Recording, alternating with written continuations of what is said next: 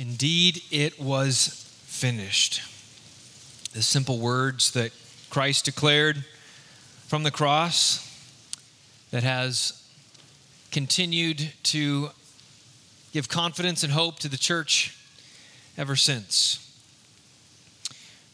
As we now open God's word together, let us bow together in a word of prayer, ask Him for the Lord's blessing upon our time. Oh, Father, we do come to you in the name of Christ, your Son, who has paid it all.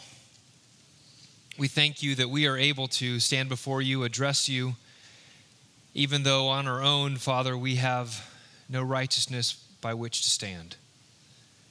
We ask that you would please hear our prayer and bless our time in your word this morning. May we hear your voice as you speak through the words that you have written for our instruction. And Father, we ask that you would please change us according to it. It's in your Son's name we pray. Amen. Well, it's been said that there really are only two religions in the world. Only two religions in the world. And you would say, well, no, I thought there was a whole host of religions. What do you mean only two? Well, there's only two, and everyone is an adherent to one of those two religions. First, there's a religion that teaches salvation by works. And secondly, there's a religion that teaches salvation through faith. Biblical Christianity is the only religion in that second category. Every other belief system, even unbelief, and even those who may claim some sort of Christian identity or Christian foundation, can fall into the first, a salvation by works. I've got a slide prepared to show this difference between the two. On the top, you'll see a salvation by works. Good works earn salvation.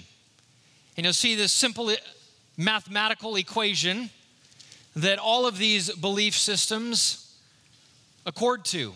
That faith plus good works results in or equals salvation. Biblical Christianity then is represented in the bottom section, which says that good works flow from salvation.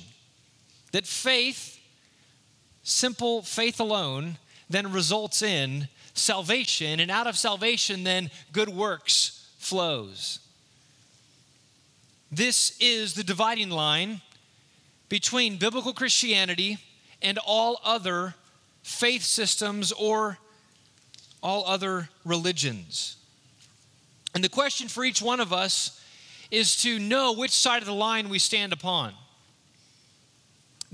Both sides represent two different routes to establishing a rightness before God. Both of them represent two different avenues by which we can stand confidently before God on that final day. But they each diverge greatly and have vastly different results. One leads to life, the other to death. And so it's important for us to get this right. Jesus believed it was right.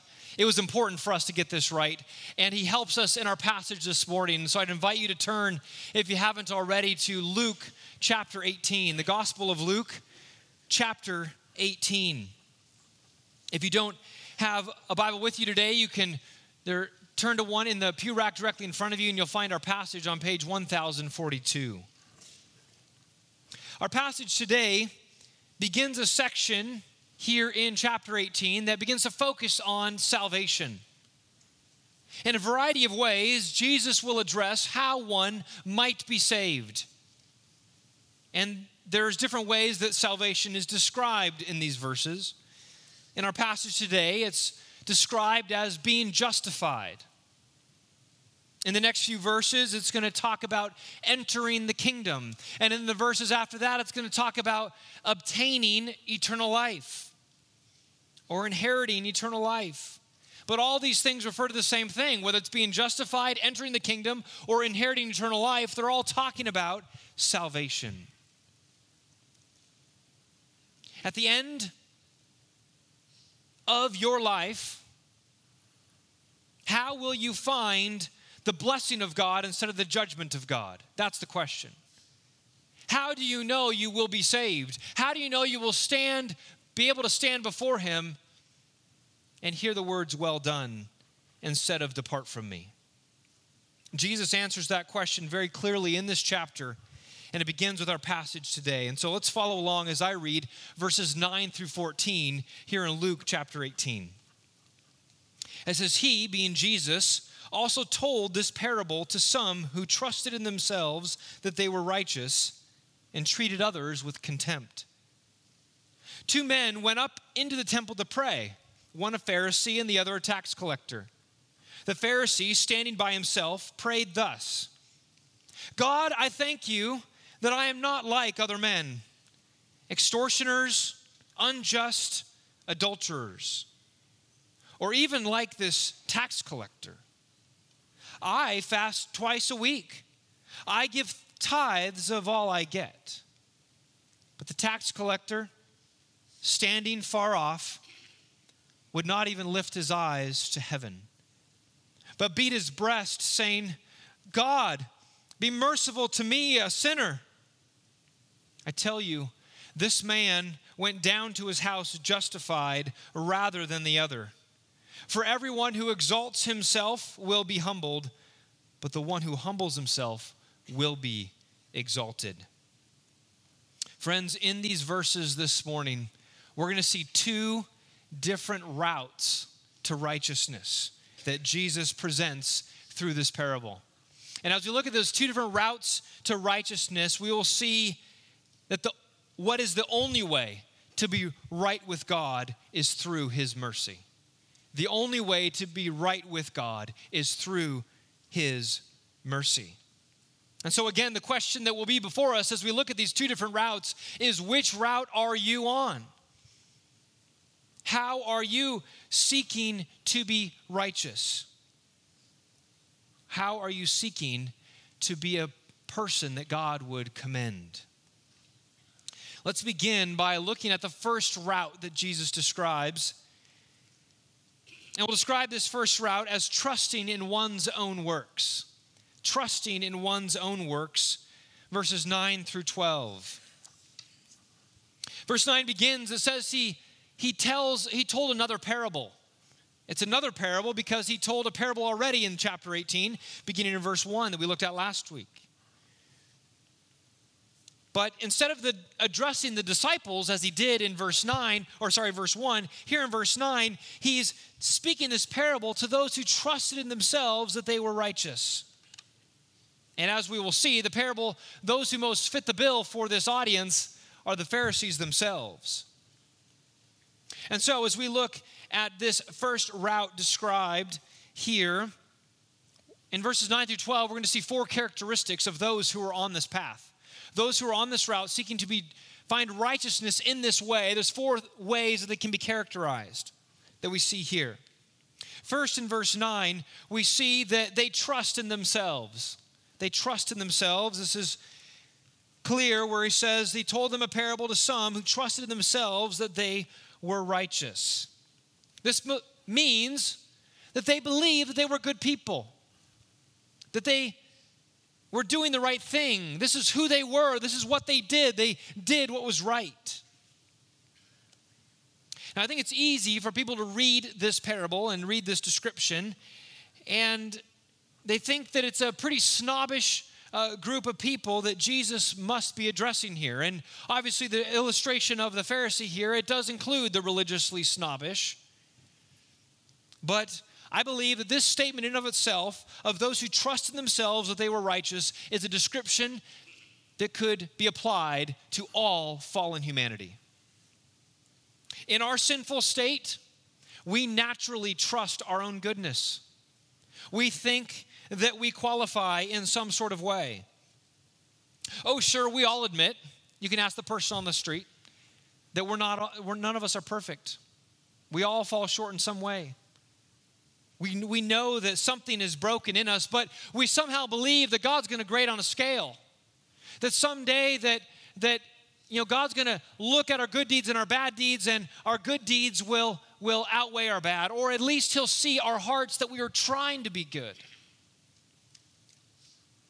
We all think on our own that somehow we're good enough. We'll pass the test. And so I believe in one sense this parable then is directed to each and every person. It's directed to each and every one of us. Who is it that trusts in himself that he is righteous? Well, without Christ, it's you and it's me. It's our neighbors and our family. It's Americans and Africans. It's the rich and the poor. It's the religious and the secular. It's everybody. And so this parable, we know, highlights the religious person, but even the irreligious consider themselves righteous. Those who claim to be secular and have no belief system, so to speak, believe that they're good people, that they have a standard of righteousness that will pass muster, that in their eyes, they are the good people, and they look at us religious people as the bad people. They have a standard by which they judge themselves righteous. We've seen this in the last few years with the rise of the diversity, equity, and inclusion effort stemming from critical race theory. Who are the righteous ones? Well, they cast humanity into stratified categories, and they determine who is more righteous than the others. Secular people, too, find ways to take pride in their own righteousness, believing that they are righteous. Now, in fact, in our irreligious age, this overt rejection of any sort of religion, the rise of the nones, as they say in sociological studies, N-O-N-E-S, those who don't have any official religious affiliation, they take pride in the fact that they're not religious snobs, that they're not stuck up. In other words, they essentially are happy to take the position of the tax collector, but instead they stand there and say, God, I thank you that I'm not like those Pharisees over there. They think that they're better than the goody two-shoes.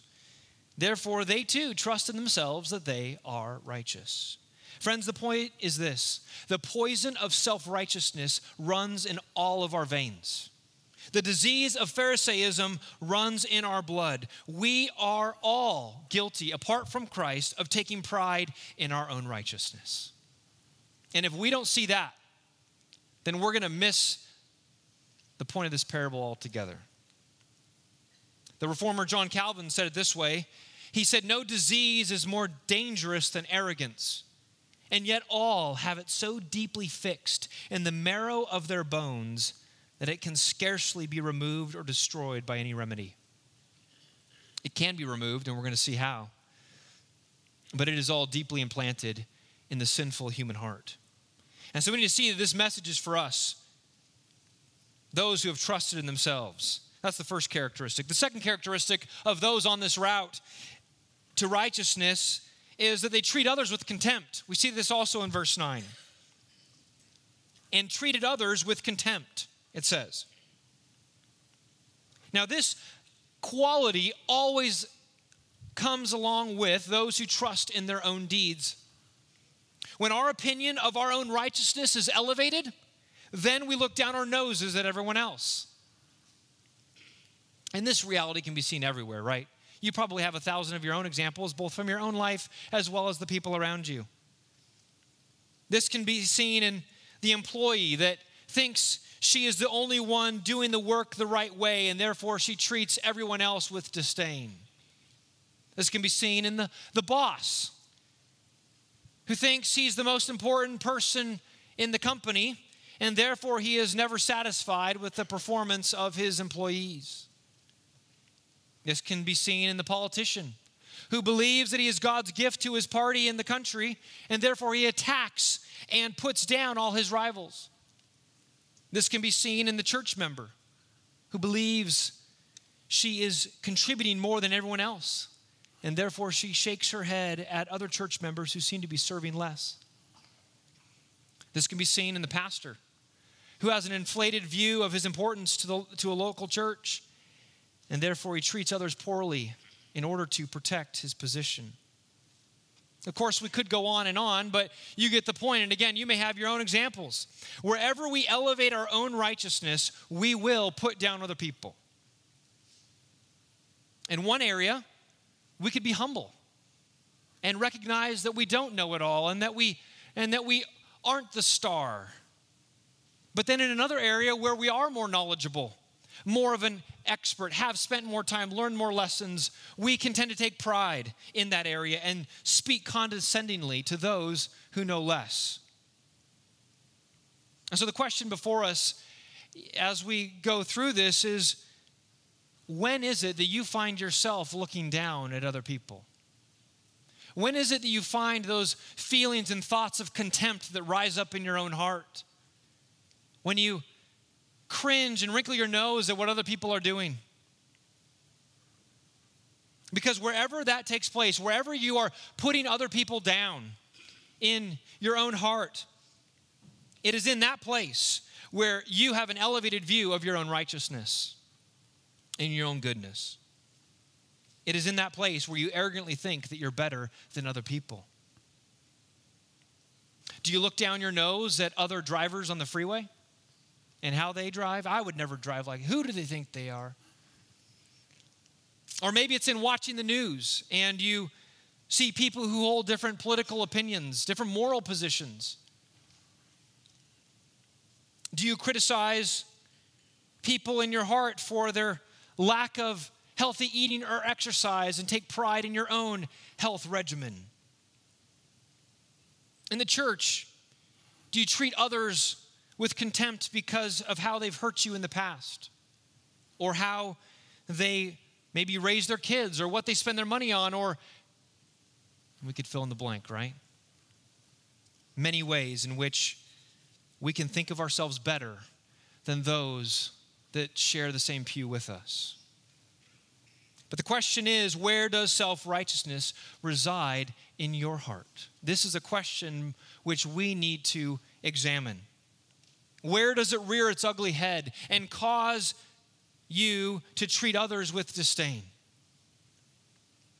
We must repent of all self-righteousness, and the parable Jesus tells us here will help us to do that.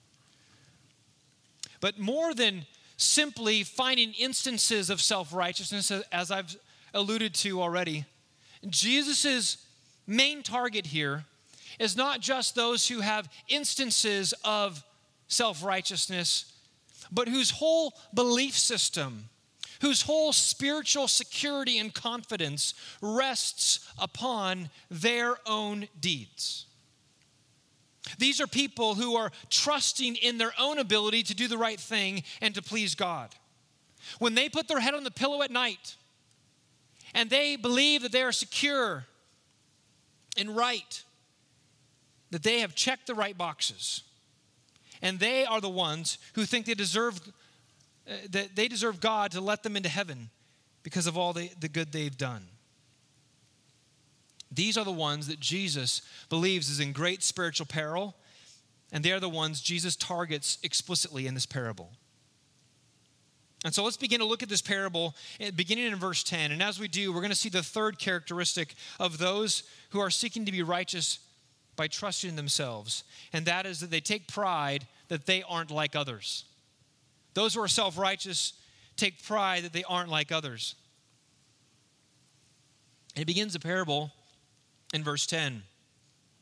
He introduces us to two men.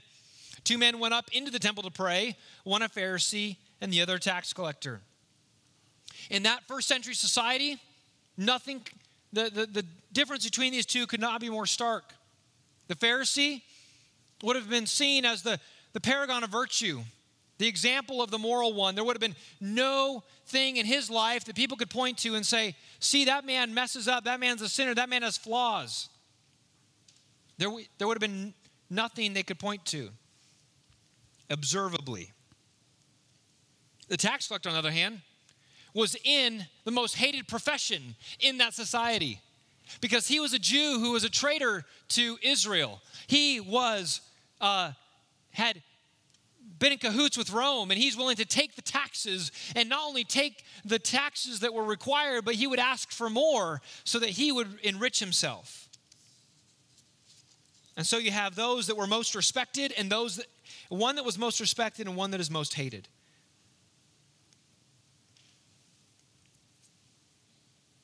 And it says that these two men went up into the temple to pray. This most likely was probably not private prayer. It was not just, I think I'll go to the temple today. There were scheduled times of corporate prayer that people would go to the temple for the morning sacrifice and the evening sacrifice about 9 a.m. and 3 p.m. And it's common for the Jews to go up and have their pray there corporately. Now, it says, just in terms of a note of understanding biblical geography, it says they went up to the temple to pray because the temple sits on a hill. And I've got a topographical map for you map people down at the bottom. As you see Mount Moriah, that is where the temple sat. And on either side are valleys. And so in order to get up to Mount Moriah, where the temple sat, you had to go up. You had to go up the hill to the temple. You'll remember that in some of the Psalms, Psalm 15, Psalm 24, it asks, who shall ascend the hill of the Lord? It's based upon the same geography. But not only did they sit upon a hill, but as they were forced to enter from the south, and as they entered through the steps of the south, you can go to the next slide, they then had to go up. You can see the temple there. This is the artist's reconstruction of that first century temple. And so you had to go up towards that grand temple there. And there were steps there on the south side of the temple that we have since excavated. I'll show you a picture of those in a minute, or right now. Sorry, we haven't rehearsed this slide thing. And so you can see the doors that are there on the south side of that great wall of the temple mount. The actual temple building is just peeking up over the roof there, but they would enter the temple complex that way through those doors by climbing these steps. You can go to the next slide. And so as they had ascend these steps, they would then go up to the wall and into the gates. The gates are no longer visible. There's 3 arch gates. These are the Huldah gates on the south side of the Temple Mount wall. And they have since been filled in through the intervening centuries. But you can see the sense of going up to the temple. They would climb this temple step by step to go up to worship and to pray to the Lord.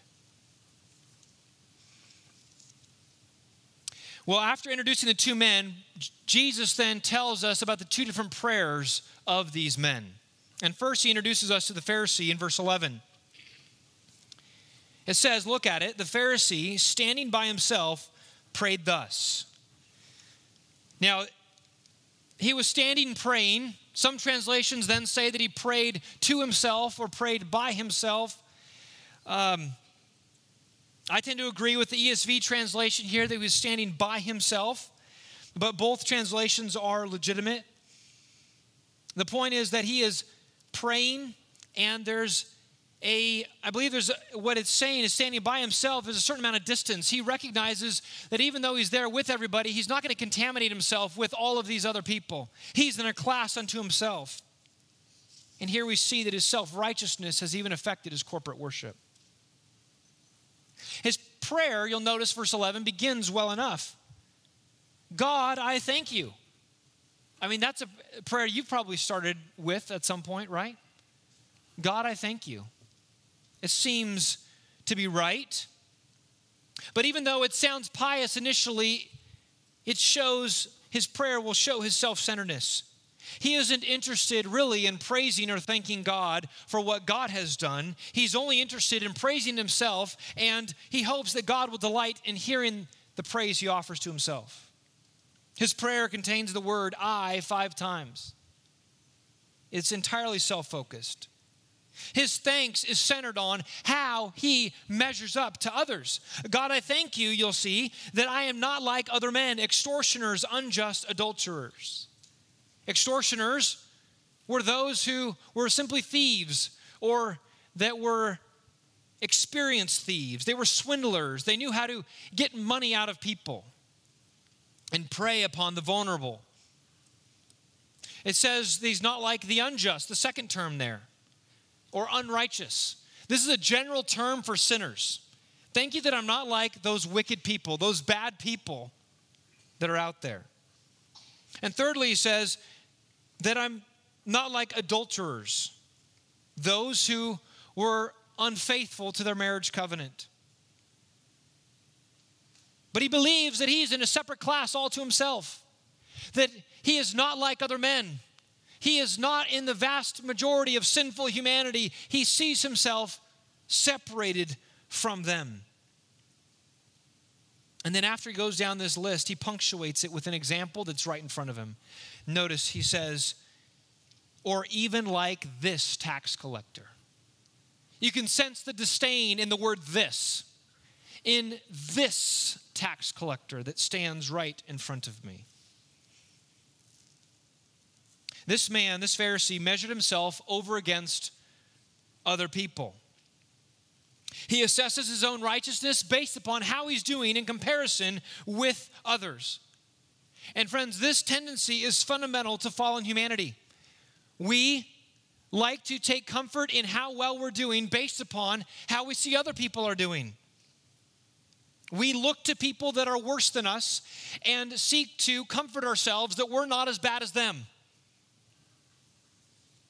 We keep numbing our conscience of any sin that keeps rising up, any guilt that might prick our conscience. We stuff it down by saying, well, yeah, but what about them? I'm better than them. Now, it's true that in one sense, from an outward perspective, the Pharisee did live a more moral life than the tax collector. If you were just making a list of observable sins, the Pharisee's list would be very short and the tax collector's would be very long. And so we can understand where he's coming from. But the point is that he's only looking at externals. This is why he can say he's not like other men. Because if he really looked internally at the heart, he would recognize that he is just like every other person. And he would recognize that he is not any more righteous before God than this tax collector. In fact, what Jesus is showing here is that this man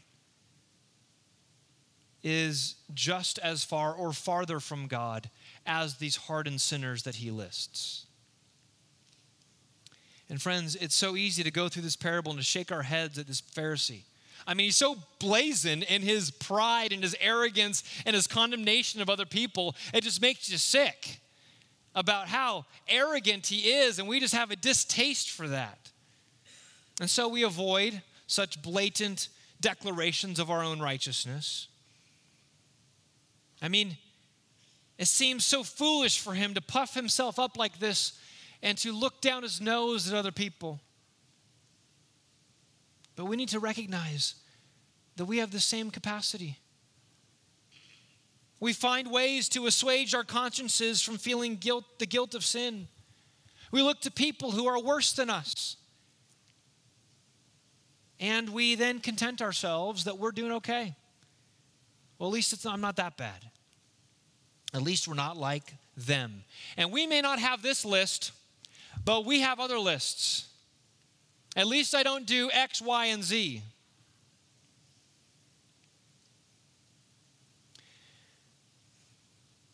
We can see this in personal conflicts all the time, where we have an eye to our own righteousness and we have an eye towards the sin of the other people.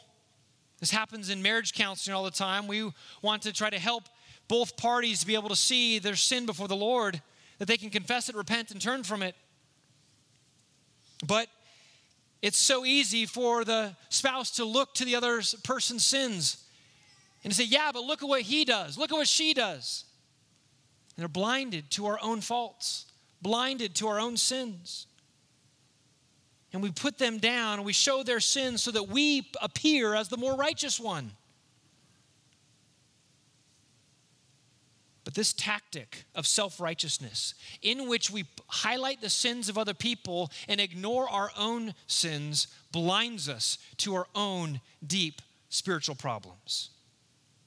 It keeps us from owning our own sin. And if we don't acknowledge our sin, if we won't see the brokenness that's inside of us, if we don't see the sin that resides deep inside of us before a holy God, then we cannot turn and repent of it and find forgiveness and cleansing. It will remain a barrier between us and the Lord. And so I ask you, do you content yourself with comparing yourself with other people who seem to be worse than you? Do you comfort yourself by saying, at least I'm not like blank? Friends, these tendencies of self-righteousness we must put away from us because they blind us to our sin. And it's only when we acknowledge our sin that we're going to find healing from Christ. Well, let's look finally at the fourth characteristic of those who seek righteousness on this first path. Fourthly, they take confidence in their good works. They take confidence in their good works. We see this in verse 12. Short verse, it says, I fast twice a week. I give tithes of all I get. He closes out his prayer by not just pointing out the sin of other people, but then he highlights his own righteous deeds. Well, they do all those things, but let me roll out my long list of things, and I believe that this is just representative. Jesus is trying to show us that this man is trying to show of the good things that he's done, and he lists 2 representative religious activities. He mentions, first of all, fasting twice a week. The Old Testament didn't require fasting twice a week. It only commanded that they fast once a year, and that was at the Day of Atonement. The Pharisees worked it into their religious system to fast on Mondays and Thursdays. Now, there was nothing inherently wrong with fasting twice a week. That itself is not a bad thing necessarily, but it's clear that this man took pride in his faithfulness, took pride in the fact that he continued to do this. But in addition to his fasting, he mentions, secondly, his tithing. He says, I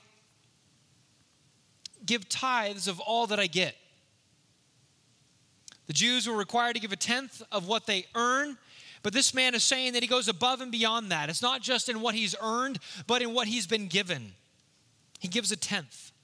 In other places, we see that these men would tithe even their herbs, to give 1/10 to the Lord of mint and dill and cumin. But the point here is that this man, because of his fasting and tithing, he believes that he is a righteous man deserving of a pat on the back from God because of what he's done. He believes that he's done a pretty good job. He's patting himself on the back. And he believes that once God hears all that he's done, that he'll get a pat on the back from God too. And again, we can shake our heads at this. How foolish of you to just flaunt your list of righteous deeds before God. But this, again, is inherent to us as well. We naturally like to look at our track record and believe that the good will outweigh the bad. And this is what most people think. If you ask them how God could let them into heaven, they'll say, well, I believe my good deeds will outweigh my bad.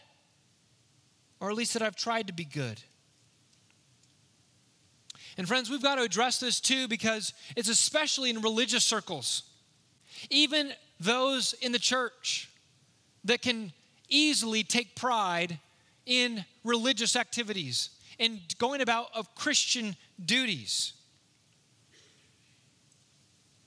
People can think that because they're doing religious things, they're being faithful, that God should be happy with them and should accept them. He should be happy with their church attendance. He should be happy with their Bible reading. They can earn God's happiness through giving money to the church or in generosity to those in need. Or maybe it's through reading Christian books or some sort of strictness within their media choices. Doing something that God would commend and would seem to be good. And they think that if I do these things and if I stay faithful at them, then surely God's going to be happy with me. And friends, all those things that I mentioned, there's nothing wrong with them inherently. In fact, many of them we're commanded to do. But the problem arises when we depend upon them and find our spiritual security and confidence in the duties we perform. When that is the case, our faith, get this, is not in Christ, but in ourselves. If we find security and we believe God will be happy with us because of the things that we do, our faith is not in Christ, but in ourselves. And we fall into the category error of these Pharisees. Friends, this Pharisee can seem strange and far away. I mean, he's part of some wacko religious sect, walking up to some temple that we aren't familiar with. He's talking about tithing and fasting, and we can tend to push him off as just this crazy religious wacko. But we've got to see that the tendencies, the things that he is doing here in this parable, Jesus is using him to illustrate that this is something that all of fallen humanity does. And we need to see that this Pharisee is a lot closer than we like to think.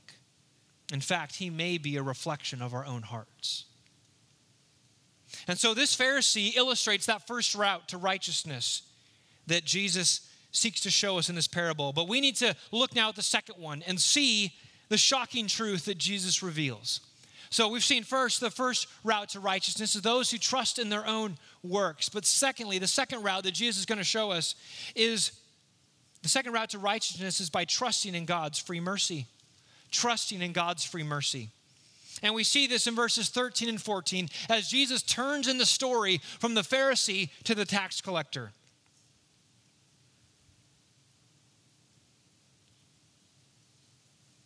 Now, as he turns here, we're going to see the contrast is stark. Jesus is going to make it clear that this route, this way that the tax collector is going, is the only route to salvation. The only hope we have of possessing eternal life, the only hope we have of being able to stand before God on that final day and be entered into life everlasting, is by walking the same path that the tax collector trods. There's 4 characteristics here also. Just as we saw 4 of the other route, we see 4 of those who walk upon this route. The first characteristic we see here is that they humble themselves before God. Those who are trusting in God's free mercy humble themselves before God. Look at verse 13 with me.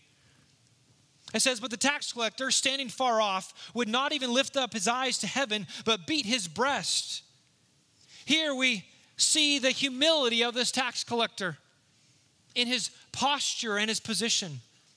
He doesn't go with a throng of people. He doesn't stand with all of them. Not like the Pharisee because he doesn't want to be contaminated, but because he doesn't see himself as worthy. He recognizes that he feels like he's in a different class. Not because he's more righteous, but because he's most wicked. He doesn't deserve to stand with the other worshipers, with the Pharisees. He's more wicked than them. But more than just his unworthiness before other people, he knows he stands unworthy before God. Look at what it says about his eyes. He's praying to God, but he says he would not even lift up his eyes to heaven. He's so ashamed of what he's done. He's so cut to the heart that he can't look God in the face, as it were. He's got to keep his head down because of how broken he is. He knows he's got to give an account to God. That's why he's there. He's not running away from God. He's going to God, but he can't bring himself to look heavenward because of the guilt that sits upon his heart. But in addition to looking down, it says that he beat his breast. He was hitting himself in deep agony and sorrow. This was an action that was done at a funeral to express deep sorrow over one that had died. We see it done by those at the cross of Christ in Luke 23. This tax collector was cut to the heart. His sorrow was overwhelming. He knew of his wickedness and he was undone. And I believe there's a sense in which he was quite a spectacle. He was off to the side, yes. But I have to imagine there was cries and tears that came with his sorrow. As he beat his breast, the people would go, well, he's not like the rest of us. And yet, in his reckoning with God, he didn't care what other people thought about him. He was oblivious to the others around him because he was there to talk with the Lord. He was there to do business with God. This heart of humility shows a vastly different posture than that of the Pharisee, doesn't it? The Pharisee who stands there, looks up to God, and looks down his nose at the people around him. Here, the tax collector is there beating his breast and crying out before God, not even lifting his eyes to heaven. He's humbled before the Lord, and this is the attitude that Jesus commends. So in order to be right with God, we've got to first humble ourselves before God. But the second characteristic we see here as exampled by this tax collector is that those who are seeking to be right by God's free mercy, they confess their sinfulness before God. They confess their sinfulness before God. Look at what his prayer was in verse 13. He says, God, be merciful to me, a sinner. This is a simple prayer. So many fewer words than the Pharisees. The verse could be translated, God, be merciful to me, the sinner. The sinner, a definite article. He's saying, almost like in contrast to that Pharisee, God, between the two of us, I'm the sinner. That man, he's got moral credentials. He's good. He's done so much for you, Lord, but I'm the sinner. But what he gets that the Pharisee doesn't is he understands the depth of his depravity. He understands the sin that he has before a holy God. But friends, note this. It is not the presence of sin that separates the Pharisee and tax collector, as if the tax collector has sin and the Pharisee had none. It's the acknowledgement of the sin that separates the two. They both have sin. They are both equally condemned before a holy God, and yet one acknowledges it, and that is the tax collector. The only sin that was on the Pharisee's mind was the sin of other people. He didn't even have it in a category that he might have some sin, because self-righteous people fail to see sin in themselves. Or they might be willing to admit sin in a certain area, but they still think themselves better than other sinners, right? We still want to judge ourselves by others, and even though we might be in the bottom category, we're still the top of the bottom category. But notice that the tax collector, does he mention anybody else? Oh, you say, well, he's got no one else there's no one else worse than him. And that could be. But I don't think he's got anybody else on his mind. The two persons on his mind right now is himself and God. The only two persons that are in this prayer. He doesn't compare himself to others. He simply goes to God and confesses, I am a sinner. And friends, this is the path to being right with God, is that we must confess our sin before God. It seems counterintuitive. We feel like we need to clean ourselves up before we go to God, that if I'm going to go stand before a holy God, then I've got to go clean myself up before I can even approach him. But friends, there's no way that we can clean ourselves up. It's like getting a bunch of oil dumped on you, trying to clean yourself up with just the clothes you have on you. You're just smearing it all over you. You can't actually get yourself clean. But see, the good news of the gospel is that we take our dirty selves and we go to the very God that should punish us, and he has offered a way of salvation that we might be cleaned. We must begin by confessing our sin before him. We must go and humble ourselves, acknowledging that we indeed are sinners. We don't go and cover up our sin. We don't go and try to excuse our sin. We must completely confess our sin and unworthiness before God. And it is only there that we then find healing and hope. Like David in Psalm 51, we must say this, for I know my transgressions, and my sin is ever before me. Against you and you only have I sinned and done what is evil in your sight. The path to salvation always runs through repentance, not through moral reform. Did you hear that? The path to salvation, the path to sanctification, the path to being made right with God is never through moral reform. It's always through the doors of repentance. We must confess our sin, turn from it, and then trust in Christ to reform us. This confession by this Pharisee, or rather by this tax collector, shows that this tax collector had better theology than the Pharisee. This tax collector knew the Lord. The Pharisee did not. The Pharisee didn't see God as a God of holiness by which all men stand condemned. He saw him as a God that could be cajoled. He was a God that could be appeased, a God that had lower standards, a standard that matched his life. This tax collector had such a high view of God, he knew he could never attain it. He could never reach it. God does not grade on a curve. He is not impressed with good deeds. All we like sheep have gone astray. We have all sinned and fallen short of the glory of God. We all deserve his wrath and judgment. And the tax collector understood this, and the Pharisee didn't. Here's the point. If you have come to truly know the God of the Bible, then you will do nothing less than fall before him in confession of sin and repentance. This is the first act that must overcome one who comes face to face with God. You will see how sinful you are. You will feel how unworthy you are. You will agree with God that your sin is as wicked as he says it is. That's what confession means. God's perfect holiness is the standard by which we are to judge our lives by. Jesus said, Matthew 5:48, "You therefore must be perfect as your heavenly Father is perfect." And when we look at that and we go, but God, I'm not perfect. We would see our sin.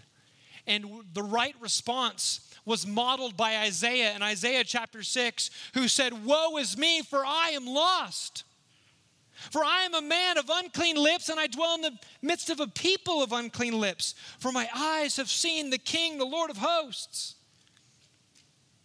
When we see the God of the Bible, we will say, "Woe is me, for I am lost." How can I ever measure up to that standard? How can I ever attain to what he's calling me to attain to? And the point is that we can't. We must rely upon him. But it must begin with a confession of sin and repentance of that sin. But let's look to the third characteristic of those who find righteousness from the Lord. They thirdly seek atonement from God.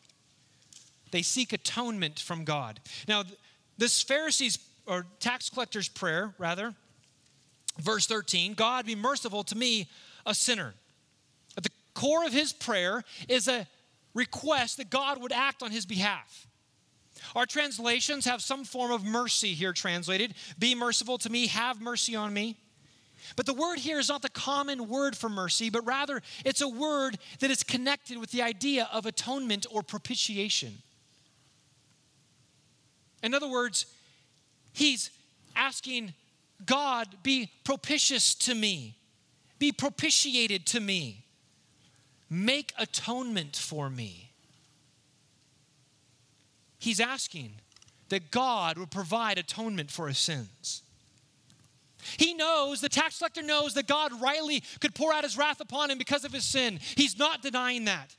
But he's also going to God and recognizing that the only way for him to find forgiveness and find life is by God providing atonement for him. God must save him. And so he knows his only hope is in God alone. And friends, Jesus puts us forward as an example for you and for me, that we would see that our only hope to find forgiveness, to be made right with God, is that we would too cry out for God to make us right. That God would atone for our sins. Where was that atonement made? It was made through the very one speaking this parable. Jesus Christ finished out his life upon this earth as we have been chronicling his life. And it leads to the cross. And there upon the cross, as we sang earlier, it was finished. It was there that he made atonement for sinners. And this is what the Bible means, by the way, when it talks about propitiation. You know, it's a big word. It gets caught in your mouth sometimes. But it refers to the taking away of God's wrath, the satisfying of God's wrath on our behalf. It's as if fire was coming down from heaven and Jesus stepped in between us and that fire and consumed it for us. He consumed the anger and the wrath of God that was rightly due towards our sins, and he was our substitute, and he took it for us. He propitiated the wrath of God. Or think of it this way: if you're out on the freeway and an 18-wheeler is cruising towards you, you're going to be flattened in a second, and instead Jesus steps in and takes it for you so you don't take it. He propitiated the wrath of God. He took the full force of it for you. And so we must cry out like this tax collector.